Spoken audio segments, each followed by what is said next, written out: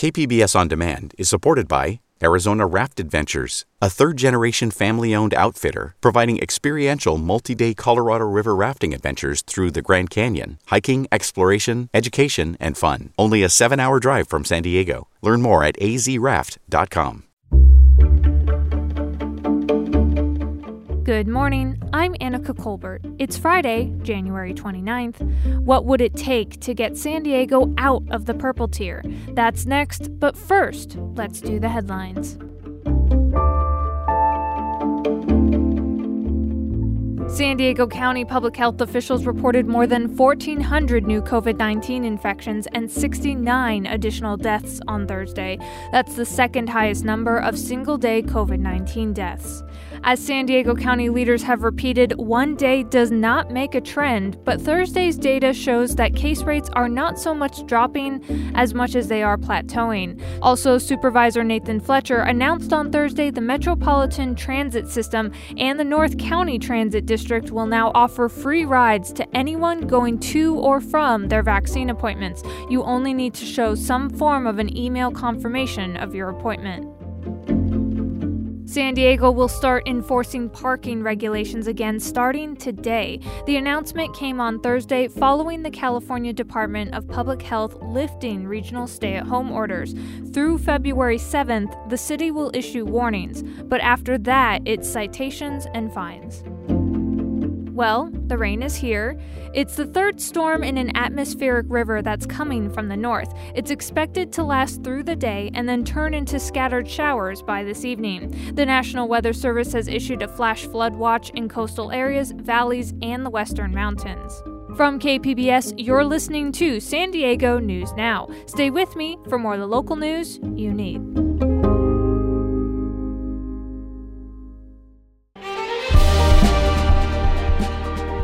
Hi, I'm Bill Hohen. And I'm Ted Hohen. Over the past 50 years, our family has brought many world-class dealerships to Carlsbad, including Mercedes-Benz, Porsche, Audi, Honda, Acura, Jaguar, and Land Rover. That's right. This year we're celebrating 50 years in Carlsbad. So on behalf of the entire Hohen family, we want to thank San Diego. Throughout the years, we've taken tremendous pride in meeting and even exceeding our customers' automotive needs. We value the relationships with our clients and look forward to serving you for years to come. We invite you to visit one of the Hohen Carlsbad dealerships or hohenmotors.com.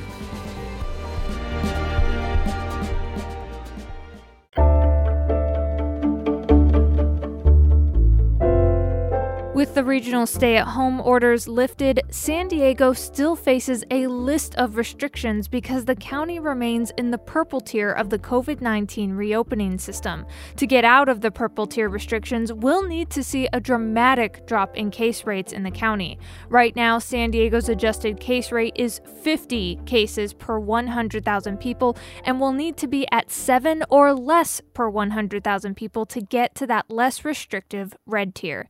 KPBS reporter Matt Hoffman says officials are hoping to reduce those numbers as a new, more contagious strain of the virus is spreading. Officials believe a 71-year-old died from a more contagious variant of COVID-19 that's been traced back to the United Kingdom. County Public Health Dr. Eric McDonald says some 150 suspected cases of the B117 variant have been found in San Diego County. That's a small number compared to the total number of cases in the county, but we do think that number is increasing, may represent 1% to 2% of all the cases that are out there.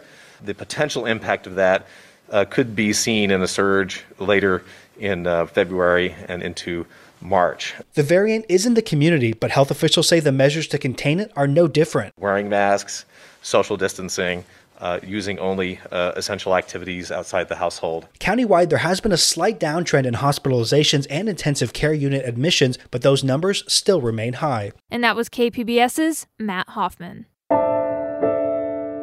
San Diego County's top healthcare, government, and maternal and infant health experts joined together on Thursday to launch Black Legacy Now. It's a campaign to improve birth and maternal health outcomes for Black families in San Diego County.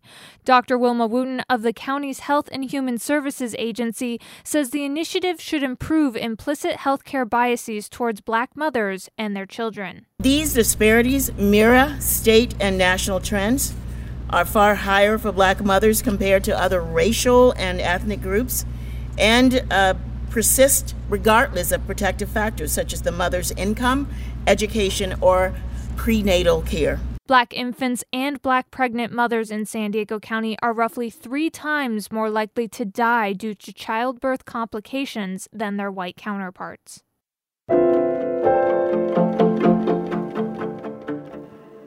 A Coronado man faces federal charges with illegally entering the nation's capital during the January 6th siege. KPBS military reporter Steve Walsh says the man admits he was caught on tape. Jeffrey Alexander Smith is a 33-year-old Army veteran who spent one tour in Iraq. Living in Coronado with his parents, he went to Washington, D.C. for the January 6th rally that turned into the siege of the Capitol. His attorney, John Rice, says he was caught up in the moment. I think many of the people there will tell you they were kind of swept up in the moment. I think there was a large crowd, there was a lot of excitement, and he just kind of went along with the crowd. Charged with 2 misdemeanor counts, Smith admitted to participating in the siege, at one point posting a video on Instagram. The magistrate allowed Smith to be released on a $25,000 bond. Smith is part of a larger federal probe into violence during the January 6th storming of the Capitol. Steve Walsh, KPBS News. That was KPBS military reporter Steve Walsh.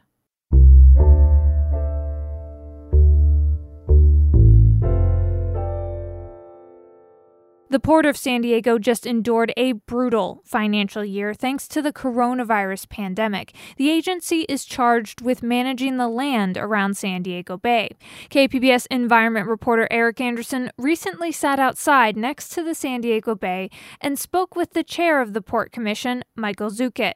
He said 2020 was an unprecedented challenge. On the one hand, cruise ships, hotels, restaurants, convention-based businesses, not a good year for those tenants and for those entities, and to the extent they pay rent to the port, that's been a particularly challenging part of our book of business. Luckily, we're also quite diversified, provide a lot of cargo, marine terminals. Dole is still shipping billions of bananas every year. We're still handling a lot of cargo. Shipbuilders and ship repair is still thriving. Hundreds of thousands of cars from Asia still coming. And so, we're sort of just navigating all of that. Luckily, as an organization, we had substantial financial reserves, which we have used this year. I think this is the definition of a rainy day as it relates to public entities, and so we've used that. The big question is, is this summer really the beginning again of some form of normalcy? That's the optimistic view and maybe the base case, but who the heck knows? Has this financial crunch inhibited your ability to do what you feel is necessary for the port to do for the people of San Diego? So we have a need to spend money to maintain these lands, and we've been able to do that. We have definitely cut a lot of expenses. We've deferred certain capital projects. We've instituted a hiring freeze. Our employees have given back pay increases. So there has been sacrifice, but in terms of delivering those services, we've continued. In fact, these parks and this open space and access to the waterfront has been particularly important during the pandemic because, that's some safe outdoor socially distanced activities that we can do. When you think of the year ahead, what do you think of? Continued navigation of the pandemic and continuing on with those services. The port, is responsible for tens of thousands of jobs, cargo and goods that are important for for San Diego and for our region and for the country, frankly. So continuing on all of that is number one. Number two, we've got some transitions at the port that are happening. We have some new commissioners. We have a new president and CEO. Third, we have a number of projects in the pipeline, some high-profile projects related to reimagining Seaport Village, the Chula Vista Bayfront project, and a number of others that are important. And then for me personally, the initiative this year that I've really identified and I'm going to be working on is clean air. The port obviously engages in a lot of activities that affect our environment, and particularly as it relates to diesel truck trips through some portside communities. If you think about the port today, and then think about where the port will be in 5 years, what transition can we expect? Well, I think for starters, we could be on our way to a fully electrified port. And not just in terms of diesel truck traffic, but that's something that is a possibility within the next decade. And to get there in 10 years, we have to start now with charging infrastructure, with shore power and microgrids, and dealing with cruise ships and everything else. And so I think you'll see an energy and a greenhouse gas emission and diesel emission transformation of the port over the next 5 to 10 years. That was San Diego Port Commission Chair Mike Zuchat speaking with KPBS environment reporter Eric Anderson. Coming up, fact-checking wild rumors that baseball legend Hank Aaron's death was caused by a COVID-19 vaccine. We'll have that story next, just after the break.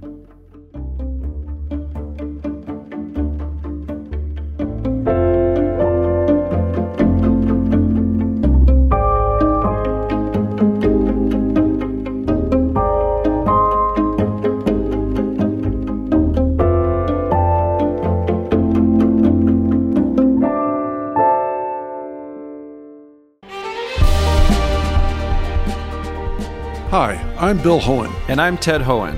Over the past 50 years, our family has brought many world-class dealerships to Carlsbad, including Mercedes-Benz, Porsche, Audi, Honda, Acura, Jaguar, and Land Rover. That's right. This year we're celebrating 50 years in Carlsbad. So on behalf of the entire Hohen family, we want to thank San Diego. Throughout the years, we've taken tremendous pride in meeting and even exceeding our customers' automotive needs. We value the relationships with our clients and look forward to serving you for years to come. We invite you to visit one of the Hohen Carlsbad dealerships or hohenmotors.com.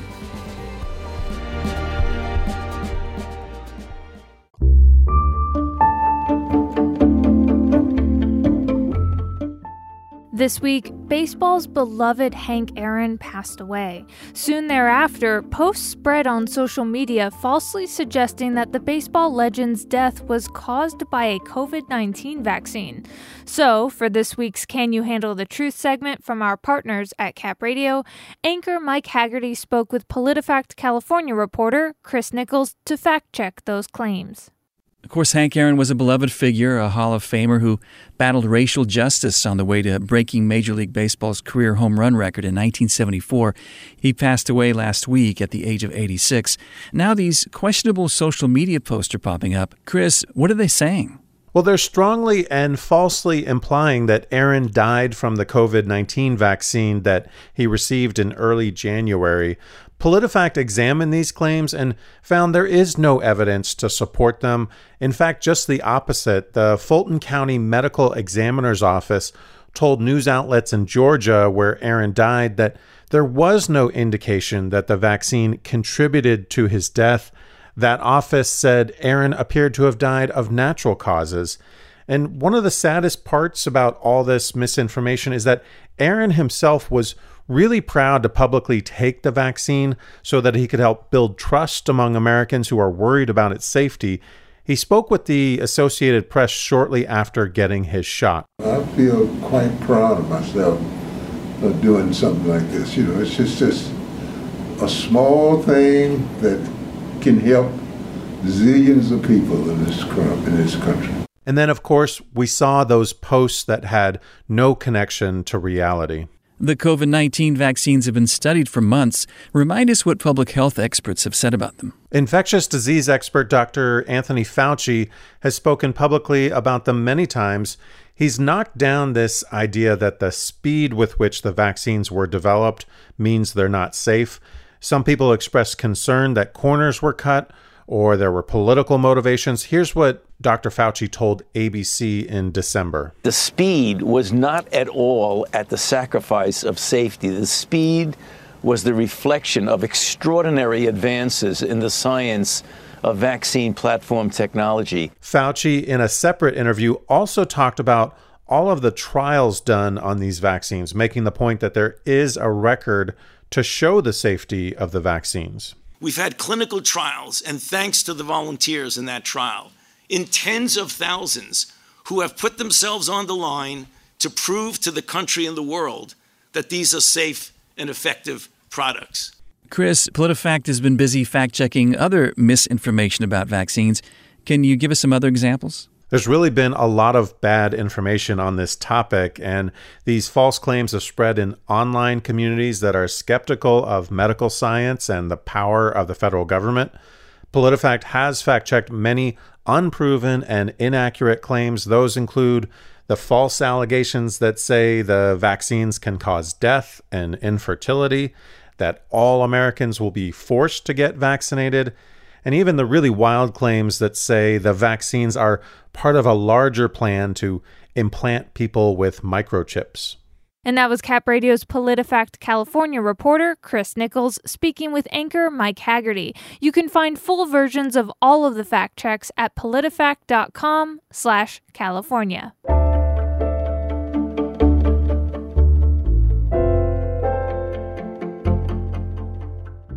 And for our arts segment today, Ukraine has submitted a dozen films for Oscar consideration since 1997, but it's yet to win a nomination. This year's Ukrainian submission for the Academy's Best International Feature is Atlantis. KPBS arts reporter Beth Accomando says you can buy a virtual ticket through Digital Gem Cinema. Atlantis is a film that deserves to be in a cinema where it can command a viewer's full attention.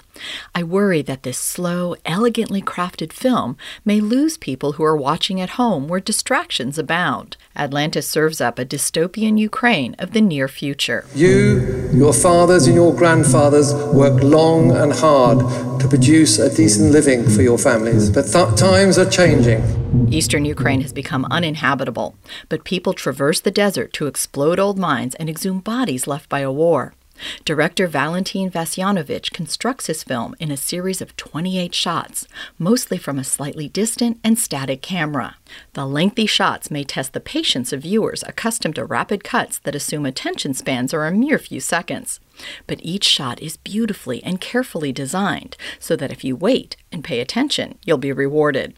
Sometimes the length and stillness are there to make you think, as when we watch an autopsy. We feel like an observer as the camera lingers objectively on the corpse. As we hear it being described, we think about war and violence in a different way. Atlantis is a remarkable film, but you need to give it your full attention to appreciate it. And that was KPBS arts reporter Beth Accomando.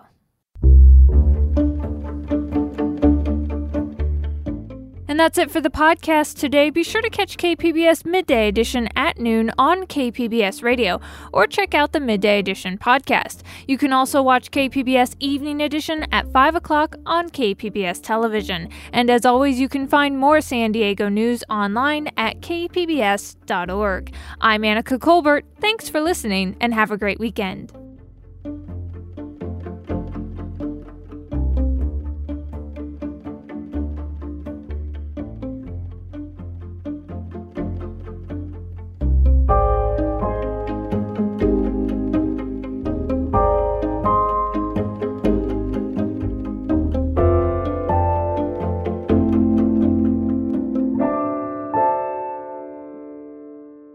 KPBS On Demand is supported by the University of San Diego, offering professional and continuing education courses in the areas of business, education, healthcare, and engineering. For enrollment opportunities, visit pce.sandiego.edu.